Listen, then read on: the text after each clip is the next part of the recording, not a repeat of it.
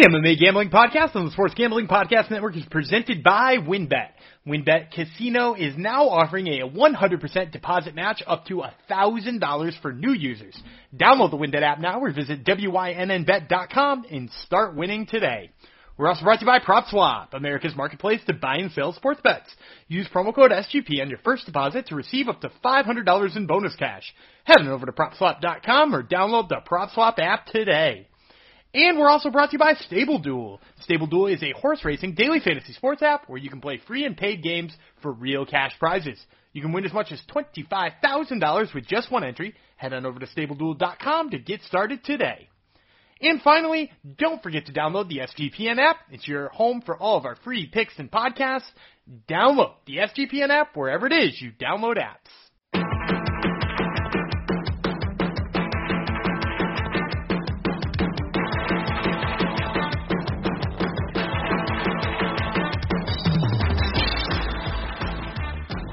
Hello, DeGenerinos, and welcome to the MMA Gambling Podcast on the Mighty Sports Gambling Podcast Network, episode 128. I believe I had to look it up. We're getting so high, it's I'm losing track of the numbers here.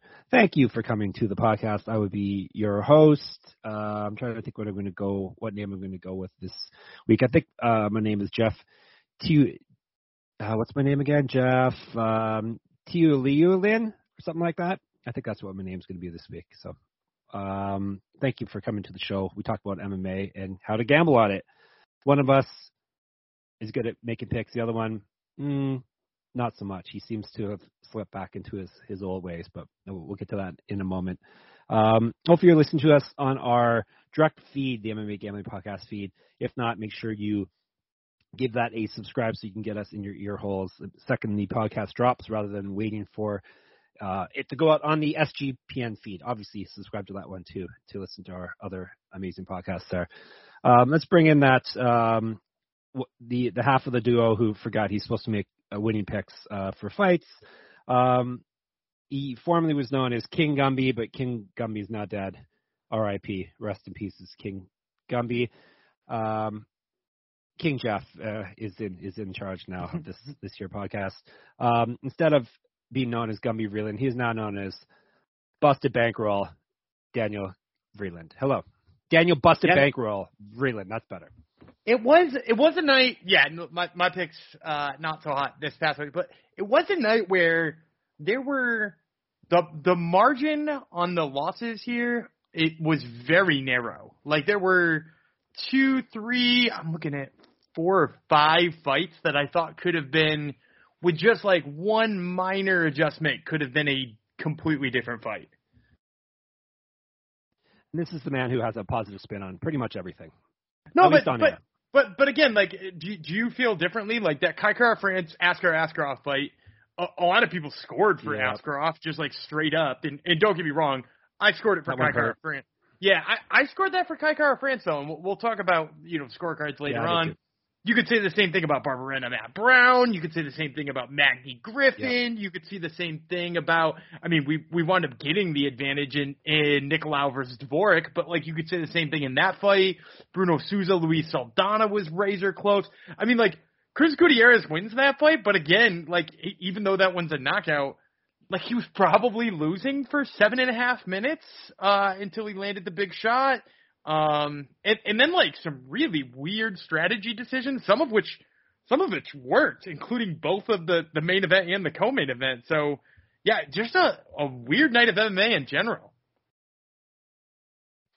You mentioned a bunch of my winners there, so don't try to discount my winners here, Dan. I did good last night. All right. Maybe you didn't notice, but I did quite all right with my picks. So, we ended up with 12 fights because, Dan would have done worse if the one fight had gone through because he had a bad pick in that one too. Alexei Olenek and Ilir Latifi. Latifi had to back out of that fight for a non-COVID related illness, which is that's the world we live in now. These things have to have a disclaimer put on it that's non-COVID related. So hopefully he is all right. But yeah, it was obviously they weren't going to top the week before UFC London card, but it still was a pretty interesting event. A lot more decisions than we typically like to see, but had some interesting results and whatnot. So how about we crack into it before the UFC does its dirty and takes a week off next week and makes us actually come up with actual content. So, all right, before we break it down, let me tell you about WynnBET. Are you looking for Las Vegas-style casino fun in the palm of your hand? Of course we are. Look no further than WynnBET, the premier online casino from the 5-star Wynn Resorts properties. From classic table games to all the best slots, thrills, and jackpots, WynnBET has everything you need for the ultimate casino experience. Sign up today and receive 100% first match up to $1,000. So 100% first match up to $1,000. Plus, they have WynnBET Win Hour from 2 to 3 p.m. Pacific Time. Better prices on select games. Anyone who has the WynnBET app is alerted right on the hour. There's so much to choose from. All you have to do is download the WynnBET app or visit wynnbet.com to get started today. Offer subject to change. Terms and conditions at wynnbet.com. Must be 21 or older and present in the state where you play through WynnBET is available. Present in the state where play through WynnBET is available. Holy moly. Already, I'm butchering things. If you or someone you know has a gambling problem, call 1-800-522-4700. And don't forget Merch Madness, MERCH Madness is still going on over at SGPN. Look for a sweet SGPN hoodie like Gumby and myself. Then every day March Madness games are being played. We'll be giving away a hoodie. Just go to sportsgamblingpodcast.com/Merch Madness, MERCH Madness to enter. That's sportsgamblingpodcast.com/Merch Madness, MERCH Madness. I forgot to dedicate the episode to someone. This episode 128 is going out to my lovely and talented niece who's somehow 10 years old already today. So this goes out to you, lovely and talented niece. All right. Does she typically listen to MMA gambling podcasts? No, her dad's a degenerate, so he will definitely be listening to this. Okay. He's one of the maybe she'll overhear it. Maybe he listens while they drive around. I don't know. I don't know if she had any. That'd be wild if she was a 10-year-old listening to gambling podcasts. A 10-year-old female that listens to our podcast would be. That's not quite the demo, our typical demo, but hey, who's to say? Yeah, as you said, the main and co-main event was not your typical performances either last night. In Columbus, Ohio, at the Nationwide Arena where this event took place, attendance 18,630. Gate almost 2 million, 1.9 million. I'll have all that info, plus the fighter payouts once the Ohio Athletic Commission releases them to me. I will have that over on my Substack, moneymma.substack.com. So make sure you subscribe over there. You can get all that info. So pretty good haul for the UFC in their return to the capital of Ohio. I know these things, even though I don't live in the States. I knew that was the capital of Ohio. Pretty good, right? Yeah. Look at you knowing knowing capitals. Yep, there you go. All right, main event: Curtis Blaydes. We got the pick right. Like that's the thing, Dan. Even when you got picks right last night, your analysis for it was wrong. So you just couldn't win either way, could you? Well, no. My analysis on the ones that I got wrong was right. The ones that the ones I got right was wrong, which is man, that's a weird feeling. We had this bizarro one right, Blaydes minus 375. I also had Blaydes via finish, which technically was right. He did finish him, he finished him on the feet. Curtis Blaydes decided to show off that he could be a boxer. Did he throw kicks? I don't remember him throwing kicks. Should I just call him a boxer, or was he a kickboxer? I don't remember many kicks in that fight. I think it was pretty much just boxing. Yeah, he was a boxer, and he sat down Dawkins twice, right? He sat him down in the first, did he not? I think he wobbled him in the first. He wobbled. No, he might have dropped him, but it wasn't like he didn't look super stunned. Right, and then very quickly into the second round, he knocked him down for good. Herb Dean made sure that Dawkins ate about 10 punches. Maybe not that many, but when a heavyweight's swinging and the other guy's already done for it, it seems like it's way too many punches regardless. So he made sure Dawkins was dead before he stopped the fight. 17 seconds in the second round. Curtis Blaydes did not shoot for one takedown. He did it all via striking, which if you had him as your pick, which we did, probably made you a little nervous because you figured he was going to get caught eventually, but no, he definitely, this was no fluke. He definitely was the better striker, and he was landing the more meaningful shots. As I said, he had Dawkins in trouble both rounds. So very impressive performance for Curtis Blaydes, and we got that pick right. So we'll let Dan crow a bit because he got an actual pick right here. So go ahead. So before we get into that, You mentioned a name that I had wanted to talk about. I don't know if you caught it. He was getting huge crowd pops. Yeah, I saw he was trending on Twitter. I'm like, oh, what did he do? What did I miss? But I'm like, oh yeah, it was because everyone loved him because they love mayhem and murder in Ohio apparently. Man, it was wild, and that crowd, not the best crowd. No, they wanted blood. They were the just it wasn't just that. Is they were very anti-Russian there for whatever reasons you want to talk about or not. But I don't know if you caught it in the Khizriev Tuilulan fight. They booed both fighters after being announced from Russia, and then they chanted USA like 2 minutes into the fight. That's so not like a UFC crowd. That's so weird. You said you don't know if I want to talk about it or not. I totally want to talk Russian politics with you, Dan. Our listeners totally want us to get into that because apparently, I'm not really for booing fighters based on where they're from, especially if they're not like pro Putin. If they're one of Putin's buddies, then sure. But if they're just from Russia, I don't blame them for this. But that's as political as I think I really need to get on it. Yeah, how about booing Brian Barberena for beating Matt Brown in Columbus? Yeah, well, I'm fine with that. That's fine. God, he's a Columbus. He put on such a show too. That's true. Yes, that's true. All right, go ahead. Anyway, we're off topic here because Herb Dean got cheered for, which is maybe the most insane thing to have. But no, was it ironic? You think? Was that ironic? I don't think so. I think they think he's good. or did they want to see someone catch a body, Dan, as the gangbangers say? Did they want to see someone die in the cage? Say? I think so. I learned a new one last night. Also, my son, when I told my 11-year-old that I was whooping you, he said I was supposed to spam dubs in the chat. Do you know what that means? Spam dubs in the chat. In the chat. What are you talking about? Yeah, I'm supposed to put a bunch of W's. Put W's in the chat that we were in. Oh, yes. Apparently, that's what the kids say. Spam dubs. I did figure it out there.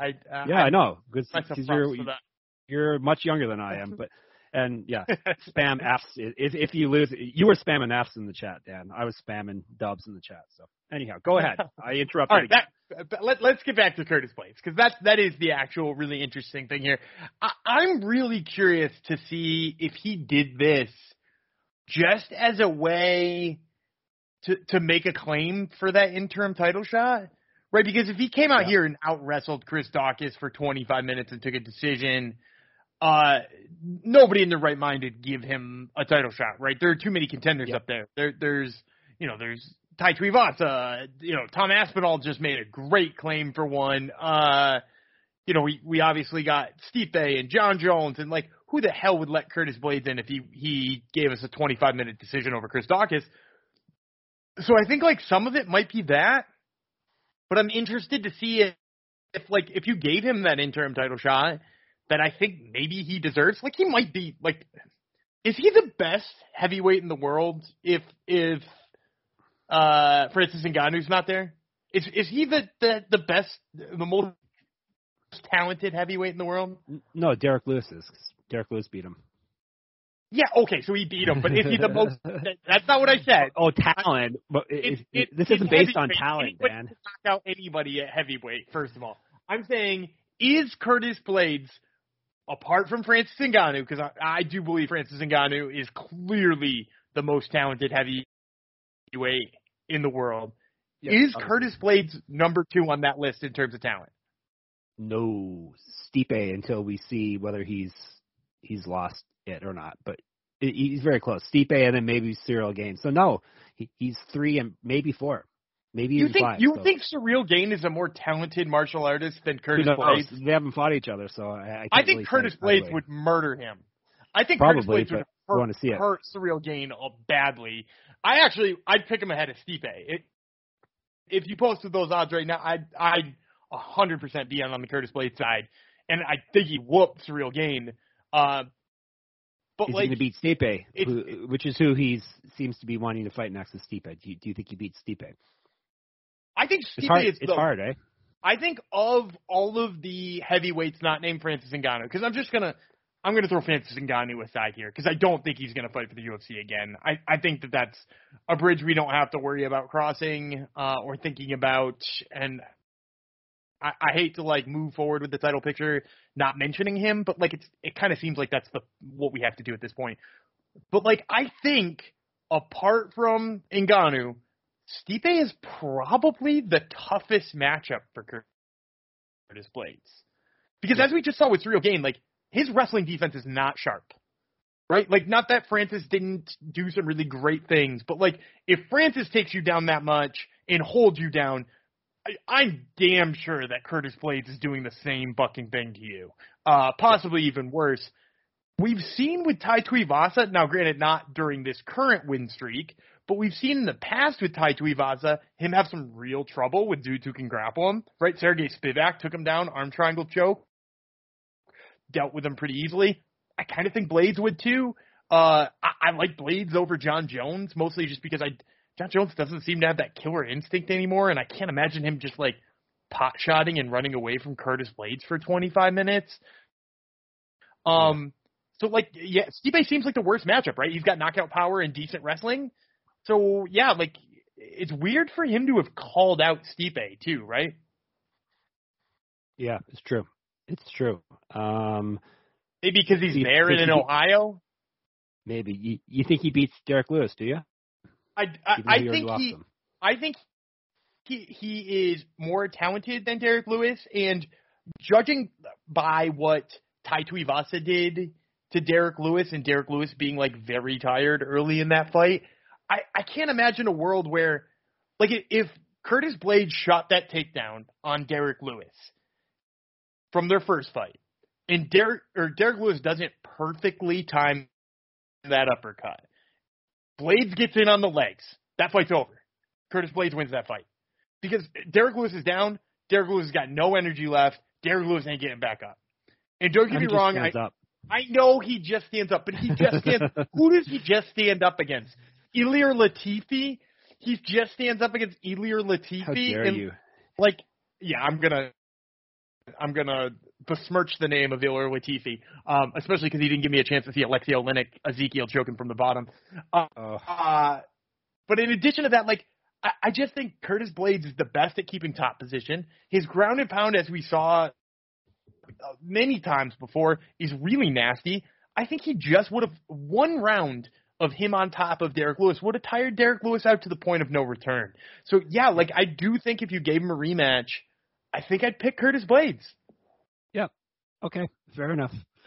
I can't say I would. No, I would pick Derek Lewis no matter what. So I don't know if that would be the smart pick. So here's a better question though. Do you think he gets that title shot? He called for it. He had a damn good performance. He did it in a way that nobody expected. But does he get it? All right. Well, against who? I mean, against anybody. Do you think the UFC will hand Curtis Blaydes a title shot following that performance? My guess would be no, just because I don't know. He doesn't seem to be a priority for them. I think Tuivasa would get it over him, not rightfully, but he would. Jones would get it over him. Stipe would get it over him. I guess that's probably it. Am I forgetting someone? I think you're right. I think ultimately this winds up being, because that was exactly my thinking, is like he for some reason doesn't seem to be a priority, and it's probably because they always want to be able to say their heavyweight champ is the baddest man on earth, right? And he's got 2 losses to Francis, and he's got 1 to Derek Lewis, and ultimately that keeps him kind of from saying that, especially while Derek Lewis is still around. And Tai Tuivasa just knocked Derek Lewis out. So I think it's Tai Tuivasa and whoever comes to a better contractual agreement faster between Stipe and John Jones. One of those two is going to fight Tai Tuivasa. And then we probably see Curtis Blaydes versus Tom Aspinall, which is not a bad number 1 contender fight. Yeah, that's very interesting. Very interesting. All right, thoughts on the loser, Daukaus? he's starting to perform a little bit like. First of all, let's just get this out of the way. He's 32 years old, so anybody saying he's washed or writing him off is wrong. But he's starting to look like I kind of thought he was going to look like in the early parts of his UFC career. If you had watched him back when he was fighting in CFFC, there were a couple of times where he looked hittable, which is not good at heavyweight. And granted, he was the one doing all of the hitting in the first 4 fights. But again, not, the best opponent he had fought going into that main event with Derek Lewis was probably Alexei Oleinik, or depending on how you feel about Shamil Abdurakhimov, maybe him. So he hadn't fought that high level of competition. I think he's probably just like an edge of the top 10 heavyweight at the end of the day. Judging based on how much he gets hit and the fact that he ain't gonna body anybody up there, right? If he doesn't land the knockout blow, he's going to be outsized and outbodied by everybody in that division because he's just he's a portly fella who can't make 205. He's not a big heavyweight, so it's I think he's probably just destined to be the edge of the top 10 kind of guy. And it's just not going to happen for him. I kind of really wish we could see him just get shredded and make 205 because his body frame suggests he could make 205, doesn't it? Yeah. It's old Roy Nelson problem. Yeah. And he ain't fat like Roy. He ain't fat like Roy Nelson. No. He's big. Do I have to have like Roy Nelson? I have to have feelings on Shamil Abdurakhimov. You said depending on my feelings on him. I don't really have to have feelings on him, do I? I don't really have any. I guess you don't have to have feelings about him. So right. Maybe it's in of itself a feeling. Exactly. I was going to say exactly what you said about Daukaus. I think he's probably hit the ceiling that his physical profile, as it is now, will allow him to reach at in the heavyweight division as it is right now. He's not a explosive athlete, and he's not super. He doesn't have a super powerful physique. So yeah, he's probably. I think we've definitely seen the ceiling for his talent right now. I know he's a big hitter, but everyone is at heavyweight. So, and it's not like he has, including now Curtis Blades. Exactly, and it's not like he has an iron chin, which no one does at heavyweight either. So, I think he's got a body of a journeyman. He is looking like he may end up with the resume of a journeyman too, the way things are headed for him. Yeah, so we're buying stock in his brother over him at this point. I've been up and down on Kyle Daukaus. I thought the UFC should have signed him right off of his Contender Series win. They sent him to CFFC and let him get a couple more wins, and he came back. And sometimes he looks really good, and sometimes he looks like he doesn't know what he's doing. He's one of those guys for me who's just his grappling would make him a very high level dude in a lot of divisions. But the problem is he's fighting in a division where he could get outstruck by almost everybody in the division. It's a lot of strikers. So he matches up both simultaneously well and terrible with just about everybody in the division, making him really hard to predict. Right, that fight he was going to have with Kevin Holland before Kevin Holland dropped back down. I guess they technically did have it once with a clash of heads. It was very clearly going to be he's going to get Kevin Holland down and submit him, or he's going to get torched by Kevin Holland on the feet. So, yeah, I don't know what I think about either of the Daukaus brothers at this point in time. Yeah. They're going to continue to be awful to predict in fights, though. Yeah. No, yeah, looking at, the top heavyweights, going back to Chris Daukaus, you don't see him, going down these names, I don't see him matching up well with any of these people. Ngannou, Miocic, Gain, Tuivasa, Aspinall, Blades, Lewis, Rosenstruik. Tell me when to stop. Pavlovich, I think Romanov. I like all those guys' stocks over his. I think of the ones you mentioned, I think I might favor him in a fight with Yair Rosenstruik, who can kind of be a tentative kickboxer. Yeah. Maybe Chris Daukaus lands the big one on that, but he's got a fight booked already too. He's fighting Marcin Tybura. Obviously not this weekend with no UFC, but the weekend after on pay-per-view. maybe Yair Rozenstruik off of a loss there matches with Christakis well, or even Marcin Tybura off of a loss matches well with Christakis. Yeah, still, we're talking the low ends of the rankings or unranked. So yeah, just that list of fighters I named, like he's like, I just wanted to illustrate we're not just crapping on Christakis. It's the division's actually pretty strong right now with with younger guys too. If you go to the edge of like the UFC's top 15 though, I think he kills everybody there. That's the weird thing, like. He beats the piss out of Blago Ivanov or Walt Harris or Augusto Sakai or like he's going to crush all those guys. He's just, like you said, not going to beat, the names that you just rattled off. He's never going to be that guy without an insane shift in his strength and conditioning program or a cut down to 205. Yeah. But hey, you can have a very long and lucrative career as a heavyweight. Sitting on the fringes there. So being a big fat puncher. Exactly. No shame in that game. All right. So that clears up. What was I had something I was going to say about Blades. I think I can't remember now. It'll come back to me and I'll jam it in to a part where it's not appropriate on the podcast. That was not an appropriate sentence I just said there either. If someone wants to rewind and listen to what I just said there. I'm not going to name the episode that. All right. Let's go co-main event. Another fight we got right, but we didn't get the breakdown of it correct. Alexa Grasso did win, -271. She did beat Joanne Wood, who if I had stock in her, I would have bailed on it a while ago, but I'm definitely bailing on it now. But she did it via grappling, which we did not predict. We predicted she would want to keep this fight standing, and she did not. She got a very good rear naked choke on Joanne Wood and put Joanne Calder-Woodwood into another loss. How many is that? Like 4 straight, I think? 3 straight? Something 3 like that? straight and 4 out of 5. Yes. Yeah. But she was supposed to have a title shot at the beginning of that. Exactly. All right. Let's not dwell on the negative part. Alexa Grasso, is she finally putting things together, and she surprised us with that performance? Well, I mean, I think I said it back when she fought Yi Jian Kim. I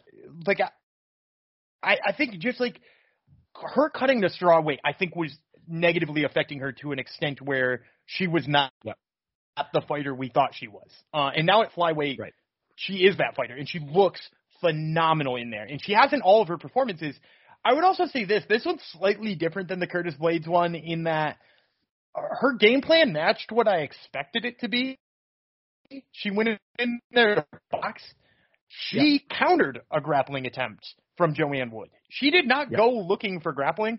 Joanne Wood went looking for grappling, and she's like, oh, yeah, you think you want to play this game? And it was over a second later, and it wasn't even just like she just caught Joanne Wood in a bad spot. She was technical in her jiu-jitsu abilities, too, like a great take down, great back take. She went for the rear naked choke. It wasn't there. She switched arms and got it there instead. Just very, very, very good technical approach to the grappling game. And hey, did it in under 4 minutes, which is, it certainly looks good as far as if she is next in line for that title shot. She might be next in line for that title shot.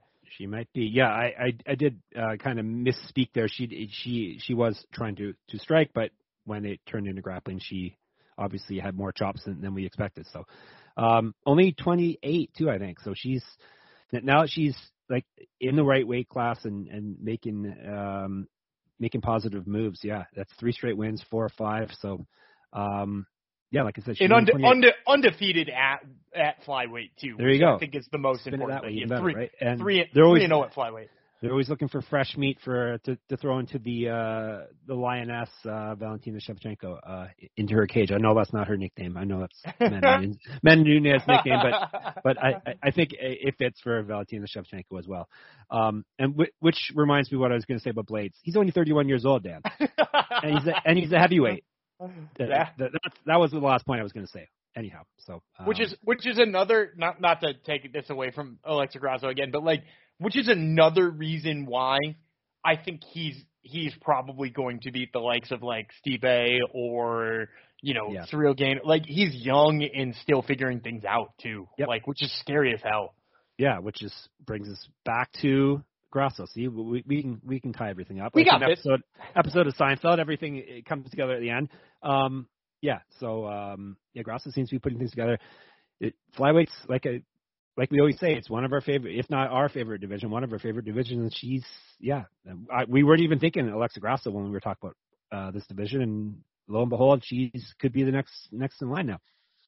Yeah, well, I misspoke a little bit earlier saying she's next because Talia Santos is next. Right. That's a given. But I mostly meant Alexa Grasso as a contender for the winner of that fight, because there's a couple other big name fights in this division right now. Caitlin Chookagian is fighting Amanda Ribas, who's coming up a weight class, which is an interesting one. I know Angela Lee is booked with somebody who's one of the stalwarts of that division who's just been chilling there. I'm trying to remember exactly who now. Are we going to boo her since her nickname's KGB? Does she get booed?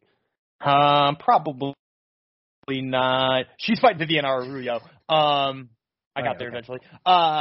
She's going to fight Viviana Arroyo, and then we have Grasso Wood on this one, and Manal Furo versus Jennifer Maia, which we'll talk about earlier. And I'm pretty sure I was don't worry.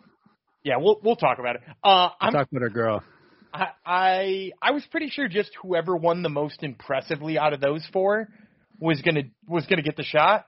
I'm having a really tough time imagining either of those last two fights goes any better than this fight went for Alexa Grasso. Yep, went pretty much perfect for her. So we should just end the podcast here for you, Dan. You got those two fights right. We should just say goodnight. Say goodbye. I got a couple other fights right, but not many.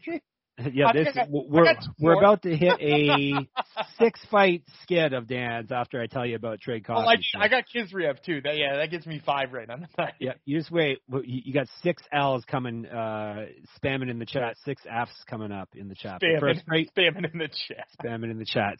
Trade Coffee. I'm going to spam that in the chat for you. What am I going to tell you about Trade Coffee? Maybe I should find the actual. Not that it's an ad read. This is all coming from the heart. But let me see. Here we go. Trade Coffee. They're expert taste of coffee. Everyone. Trade's coffee team actually taste tests thousands of coffees to keep 450 different kinds live. 450 different kinds. Oh, my God. And ready to ship every day. There's no one perfect coffee, but there is a perfect coffee for you. And Trade's human-powered algorithm will find it. Trade Coffee sends you freshly roasted beans from 60 of the country's best craft roasters, small businesses who pay farmers fair prices to sustainably source the greatest beans from around the world. Whether your friends call you a coffee snob or you just know it when coffee tastes really perfect, Trade's real coffee experts personally test over 450 roasts, so they know exactly what to recommend for you. Because the truth is, what I like and what you like could be totally different. You'll like a selection of specific coffees that are different from anyone else's taste. Just answer a couple of questions, and you'll get your own personalized variety of coffees delivered fresh to you as often as you like. No gimmicks. Trade delivers a bag of freshly roasted coffee as whole beans or ground for however you brew it at home, and they guarantee you'll love your first order or they'll replace it for free. Trade has delivered over 5 million bags of fresh coffee with more than 750,000 positive reviews.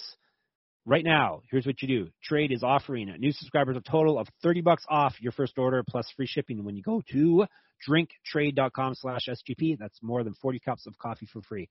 Get started by taking their quiz at drinktrade.com/SGP and let Trade find you a coffee you'll love. That's drinktrade.com/SGP for $30 off and free shipping. Also, when you're on there doing these surveys and stuff, make sure you use IPVanish when you're on the internet. Did you know that browsing online using incognito mode doesn't actually protect your privacy? That's right. Without added security, you might as well give away all your private data to hackers, advertisers, your ISP, and other prying eyes, so they will know what kind of coffee is best for you. That's why I use IPVanish VPN to make it easy to stay truly private and secure on the internet. IPVanish helps you safely browse the internet by encrypting 100% of your data. This means that your private details, passwords, communications, browsing history, and more will be completely shielded from falling into the wrong hands. Even your physical location will be hidden. IPVanish makes you virtually invisible online. It's that simple. You can use IPVanish on unlimited devices without sacrificing on speed. Your computers, tablets, phones, even devices like your Fire Stick when you're streaming media. Whether I'm at home or in public, I don't go online anymore without using IPVanish. IPVanish is offering an incredible 70% off their yearly plan for our listeners with a 30-day money-back guarantee. That's just like getting 9 months for free. IPVanish is super easy to use. All you have to do is tap one button and you're instantly protected. You won't even know it's on. Stop sharing with the world everything you stream, everything you search for, and everything you buy. Take your privacy back today with the brand rated 4.6 out of 5 on Trustpilot. Go to IPVanish.com/SGP and use promotional code SGP and claim your 70% savings. That's IPVanish.com/SGP. All right. This is where it hits the skids for me and for Dan, but especially for Dan. Matt Brown, pick'em fight with Bryan Barberena. We had Matt Brown minus 110. We thought he was better than Barberena in every aspect of the fight, and one judge agreed with us. Actually, we thought that heading into the fight, and then one judge agreed to us after the fight that Brown was a better fighter. I had Barberena winning this fight because he did far more damage than Brown. He had Brown on skates a bunch of times in this fight, and he would have beat a lesser man than someone who calls himself immortal. So, damn good fight, one fight of the night, along with Curtis Blades winning performance of the night bonus. But yeah, damn good fight. And even though I picked Matt Brown, I had Bryan Bam Bam Barberena, the farmer, winning this fight. Yeah, I agree with you entirely. I was pulling for Matt Brown. I actually think so. So I gave Barberena round 2, and I gave Matt Brown round 1. So going into the third round, I had him even, and then I actually had Matt Brown leading probably up until 45 seconds left, and then Bam Bam just started teeing the fuck off on him. Just landing big bombs. He had him wobbly a couple of times in that last minute. He just completely changed the complexion of the fight at the end there. And he might have been pretty close to being ahead already, but that really sealed it. By the way, did you happen to see what the folks at ShareDog scored this fight? I can guess. So they were on one scored it for Matt Brown. One scored it for Matt Brown, and 2 scored it a 29-29 draw. Oh, great! Of course. Yeah, the old 10-10 round, also common. Yeah. or was it 10-8? Did they give it 10-8? No, they gave it. They called the fight 29-29. I know, but they could. Oh, okay, right. Yeah, so that would be that would be a 10-10 round somewhere in there, and I dare you to find a round in there that's 10-10. You can't. Oh God! As close as some of those rounds are, none of them are 10-10. Yeah, every time I thought, all right, Brown won this round, he got almost murdered. Shortly after I thought that, so which swung it to Bam Bam. So despite having a long-standing Top Turtle stank on him, I guess he's got a lot of stank on him if he's the farmer, right? So it's he did. We did talk a bunch about farming too. You did, I know. In the last episode, if you want to learn about farming, sustainable farming, really interesting sustainable farming stuff. It's true. So it's hard to really go against other man, especially after that performance. So I'll accept the L graciously in that fight because it's not like I want to see Barberena or Matt Brown lose the fight. So yeah, it was a good fight regardless. They both get an extra $50K, which by the way, I feel like we didn't mention bonuses already, but 3 of them or 2 of them are already gone here. Curtis Blades got his bonus, and then these 2 get fight of the night. How in the name, and granted, we're going to talk about another great knockout, how in the name do you not just dip into your wallet for 1 extra bonus and give it to Alexa Grasso? Oh, my God, what a great performance by her. And they blew all their money last week in London. They're totally broke now, Dan. They gave it a fucking, the bonus given a fucking Paddy Pimblett for getting jacked up in the face and tapping out a guy he shouldn't even be in there with. And meanwhile, Alexa Grasso doesn't get one. It's foolish. Ridiculous. But anyway, back to my point. Exciting fight. Great fight. I don't like seeing Matt Brown lose either, but it's probably at this point in time, Bryan Barberena's got more hope to crack the top 15 again than Matt Brown does. So maybe it's good that he won in the end of days. Yeah, that's true. That was the last fight on his contract as well. So you would assume he's going to get re-signed, but who knows? On Browns or on Barberenas? Barberenas. Oh. So yeah, they let Alexis Davis go on off of a win. So who knows? So hopefully, I wouldn't 4 losses though, right? After that performance. Yes, exactly. Plus, after that performance, I think Barberena should be good to go going forward. So anyhow, good fight. I don't think there's really anything more significant to say about it than that. Next fight was very significant, even though we lost. Askar Askarov, we had him at minus 350, and he lost to Kai Kara-France. It's probably the biggest win of Kara-France's career, because it's putting him right in possibly next in line for a title shot, and he's already getting badmouthed by Deiveson Figueiredo, the current champ. So, which is good to set up a fight. So, unanimous decision, 29-28, 29-28, 29-28. His wrestling defense was on point, even though he had Askarov on his back a few times, but it was on point enough to grab a couple rounds. Again, didn't have a problem with this decision, and we got this one wrong. I guess we underestimated KKF's wrestling defense. We knew it was good, but we just didn't think it was going to be on the level that it was on. I actually think it wasn't so much that. It was more we underestimated how tired Askarov would get fighting that style of fight.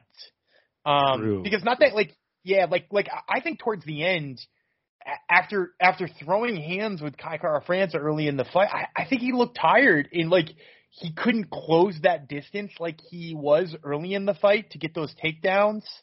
And when he did, don't get me wrong, Kai Kara-France had good takedown defense, but early in the fight he didn't. Early in the fight, Askarov took him down easily, and just after he had been hit a few times, and after on his back. Yeah, and I mean, he almost tapped him. If we're being honest, this was almost an Askarov first round submission, which is, sort of how I saw this fight going. And it just, it looked like he, after, working so hard for the submission in the first round and then getting hit a couple of times in the second round, it just looked like he didn't have the juice left. He took his back in the third, but could only keep it there for a second because he was sliding off and just looked like he didn't have it anymore. So, I think ultimately that was his undoing. Yeah, do you think that was due to his time out of the cage, or do you think that was Kai Kara-France just bringing it to him? I mean, I think it's a little bit of both, probably. It's a style of fight that I don't think he was expecting to get into as much as he did, right? Because he expected Kai Kara-France to want to throw hands, and he expected to not oblige him. And then he kind of had to in that second round. And I think it took a lot more out of him than he thought it was going to. And sure, maybe some of the time away was part of the reason why he didn't get the finish in the beginning. So, you could blame a little bit of both. But at the end of the day, it's also just a really great execution of a game plan by Kai Kara-France. And at the end of the day, our pick, Askarov being champ at the end of 2022, is also busted now. Yep. Hope you didn't wager on those futures.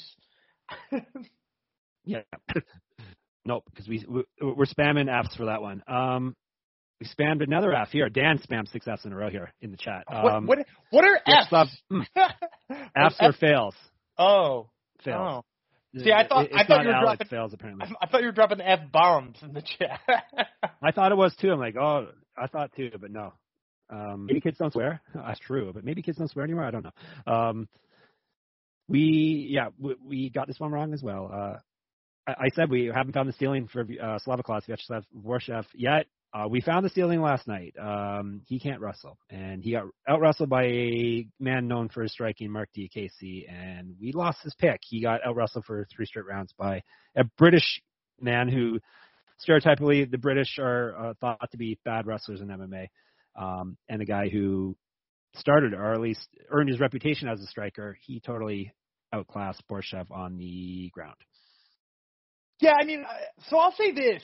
He did get a reputation as a striker, right? Because we remember some of those big knockouts early in his career. The one that sticks out to me is when he, just flatlined Teemu Packalén. He stood and tried to trade with Dan Hooker until Dan Hooker took him down. But, I think people forget that Mark Diakese is a competent wrestler. He beat Lando Vannata that way. He beat Joe Duffy that way.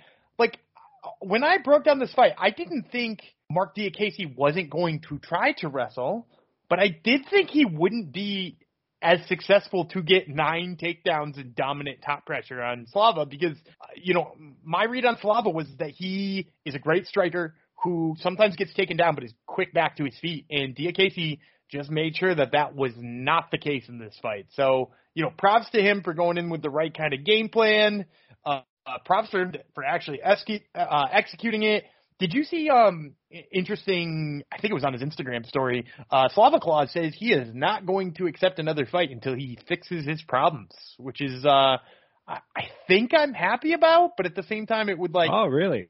Yeah, it would suck to see him walk away for that long. Yeah. I mean, unless he thinks it's fixed in 4 months.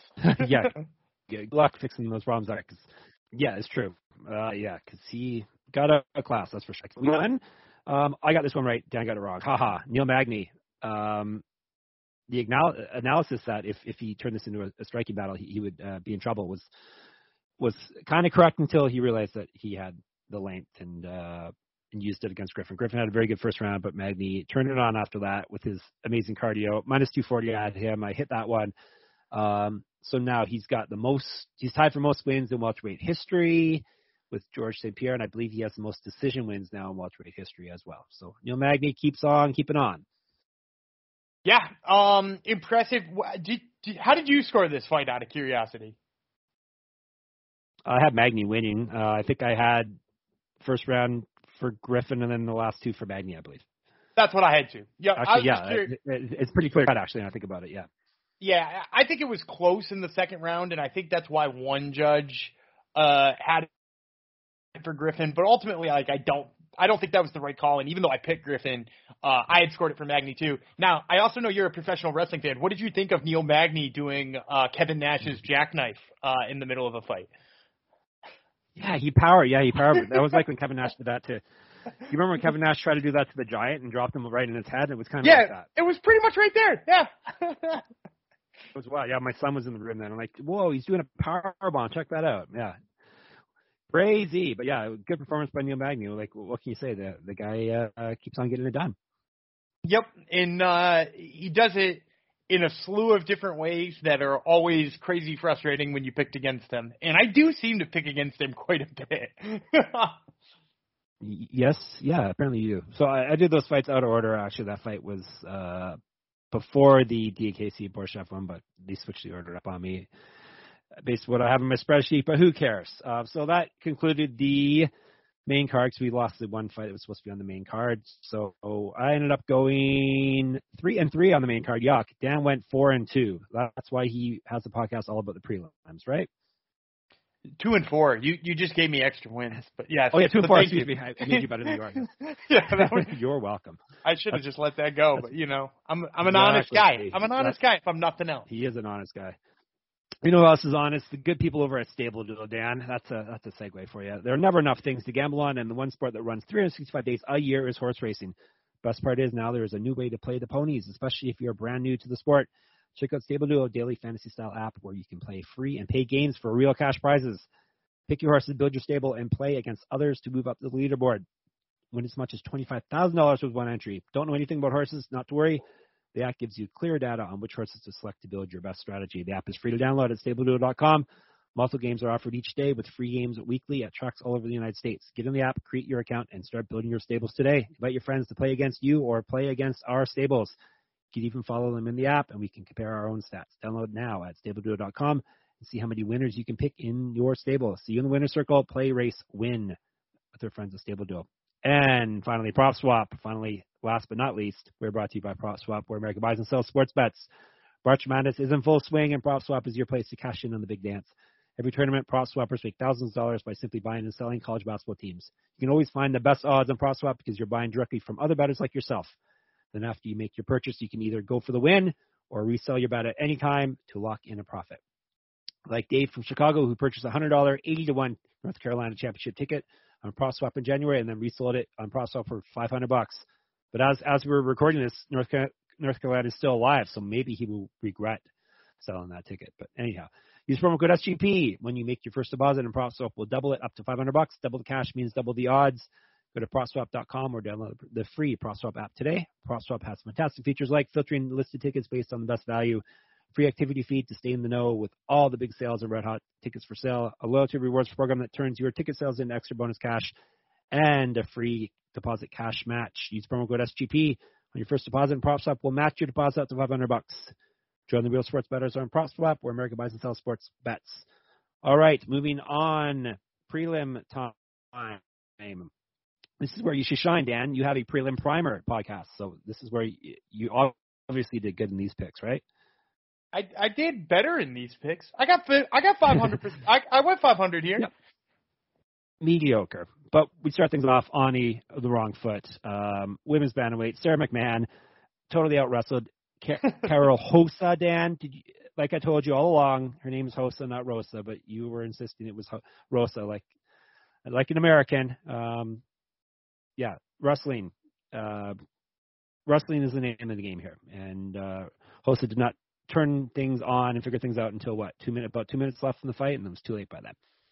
Yeah, I think, and I sort of outlined this when we were breaking it down about how there was a clear path to victory for Sarah McMahon, and it involved Carol Hosa being just a little bit too comfortable on her back when she got there. And I think that 100% happened. You saw her on the very first takedown attempt to switch, and she should have just scooted away and got up, or she should have pushed the head down and tried to get up, and instead she tried to engage in it, and somehow believed that she was going to out wrestle or hit a switch on an Olympic level wrestler. I think that cost her the fight. It's crazy that Sarah McMahon's doing this at 41, dude. Like, I can't believe she's still beating top 15 women at that age. Much younger women as well. Yeah, and she looks cut as hell. She is in such good shape for somebody who's 41. Yep, and mother of two, I believe, as well. So throw that in there also. So, yeah, she's damn impressive. Like, hats off to Sarah McMahon today. Impressive performance. So she looks like she could be. It looks like she could still be trouble for up to Denan Baccarel. Very one-dimensional performance by him. Headhunting Chris Gutierrez minus 128. Didn't headhunt, but he ended up getting that head. I believe it was a spinning back fist, correct, Dan? Plus 128 for me. Second round, 234 into it. That's correct. And this is one of those ones, like I mentioned before, razor close Any margins here, Dan? Yeah, I mean, razor close margins here, right? Because Denan Baccarel, I think, is winning this fight up until he's not, which is, the way that fights go. But, like, I gave him the first round. I thought he was winning the second round, and it just so happened that he ate that terrible spinning back fist, and it was over immediately. So, again, just like one of those ones with super close margins. Also, I just looked it up. He, on all three judges' scorecards, took the first round, so I wasn't crazy. So, yeah, I felt like my read was good on this one. Baccarel doing the damage. Baccarel picking up the pressure and winning the fight that way. And ultimately, when somebody lands a spinning back fist, it just doesn't matter sometimes. It's true. Very true. Baccarel was very, like the announced team drilled home. He was very one-dimensional, and I think I tired him out as well. Just going all out with trying to knock out Gutierrez. So still a young guy. Hopefully he can maybe fix his approach a little bit, fine-tune things a bit. Next fight got right. Kizraev beat Tui Luilin, who they were saying his name incorrectly, I believe, on the show. They were saying what, Tululin or something. They weren't saying it as fun as we say it. Tui Luilin is how we say it. On his hob, Kizraev, technical submission, rear naked choke, round 2, 158. And Gutierrez got the bonus as well. Jumping back to that. Any analysis on this one? Yeah, I don't think Kizraev is that good. He looked really bad on the feet. Let's talk about welterweight. Yeah, I mean, maybe that's better. He also, did he make a signal when he got up on the cage after winning that he wanted, did he, put a belt around himself? Did you see that? No, but it wouldn't surprise me. It just makes no sense because, it was a miserable performance as a negative 1,200 favorite. There's no reason he should feel good at the end of that one. Because he got tagged a whole bunch of times on the feet. He didn't look particularly great. So, take your debut win. Say something like you're cutting down weight, but definitely don't put your belt on yourself. Yeah, that number got crazy. It like we got it for 450 or something, and ended up in the 1200s. Yeah, that's pretty insane. Very, very Skype plays fun with me here and puts long delays between us talking. All right. Our girl. Okay, they were saying her name incorrectly, which was making me very upset, Dan. It's Fiorot, not Fior. Even Anik was saying Fior. Yeah, I have no idea how to say French names. I'm not going to sit here and pretend I've got it right. I will tell you that when I interviewed Manon Fiorot, she did not correct me when I said Fiorot. So I'm going to say it's allowed for us to say Fiorot. Well, I can do you one even better there. The prelims were not on TSN up here. They were on the French version of TSN, RDS, and the commentators were calling her Manon Fiorot the whole time. So there you go. I'll take it. I'll take it from French people more than I take it from John Anik. Exactly. Usually you can rely on him. You can't rely on the bozos doing the color commentary, but usually you can rely on him. But to the fight, the Beast looked very, very good in this fight. Jennifer Maia actually looked better than we expected, I would have to say, because Fiorot, we were hoping she was going to finish her off, but no, Maia looked very good and tough. But yeah, the Beast looked every bit what we've hyped her up to be. Super smart, long kickboxer with very good wrestling, and she actually initiated the grappling a few times and did a judo toss / trip, whatever you want to call it. Yeah, her stock is still going through the roof, at least in these parts. Yeah, and the judo throw was so nice, and to do it to Jennifer Maia, I mean, like it just goes back to what I said on Wednesday's show. Like we know her as a long and smart striker, and a dangerous one of that. But she also has really great wrestling defense, some nice judo in there. I think, in my interview with her, she said after beating Jennifer Maia, she was going to want one more fight just so she could rack up some cage time and get a little bit more comfortable in there. But I think that's exactly where she is. She's one win away from fighting Valentina Shevchenko for the belt. Can she beat Valentina Shevchenko at this point?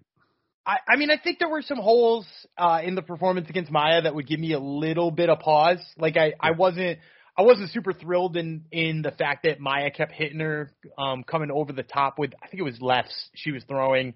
And that's dangerous if you're getting hit with those by Shevchenko. But I mean, there was a lot to like if she, she closes up some of those holes. Who knows? But yeah. I don't think I would necessarily pick her unless the number got real big. But I mean, like, who would you pick at this point in time against Shevchenko? Yeah, no, that's true. I would prefer her to have a few more fights before she gets Shevchenko, but who knows? So then she called out Chukagian, who already has a fight booked, right? So that wasn't very good planning. Well, it could be though, because maybe she's just counting on Chukagian beating Amanda Ribas.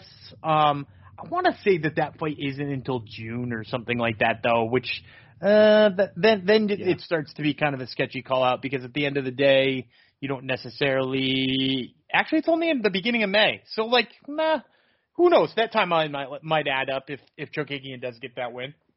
Yep. Anyhow, we're still – this is still Manon Fiorot podcast. We're still guns a-blazing for her. Flyweights, Matthias Nicolau. We hit this one too.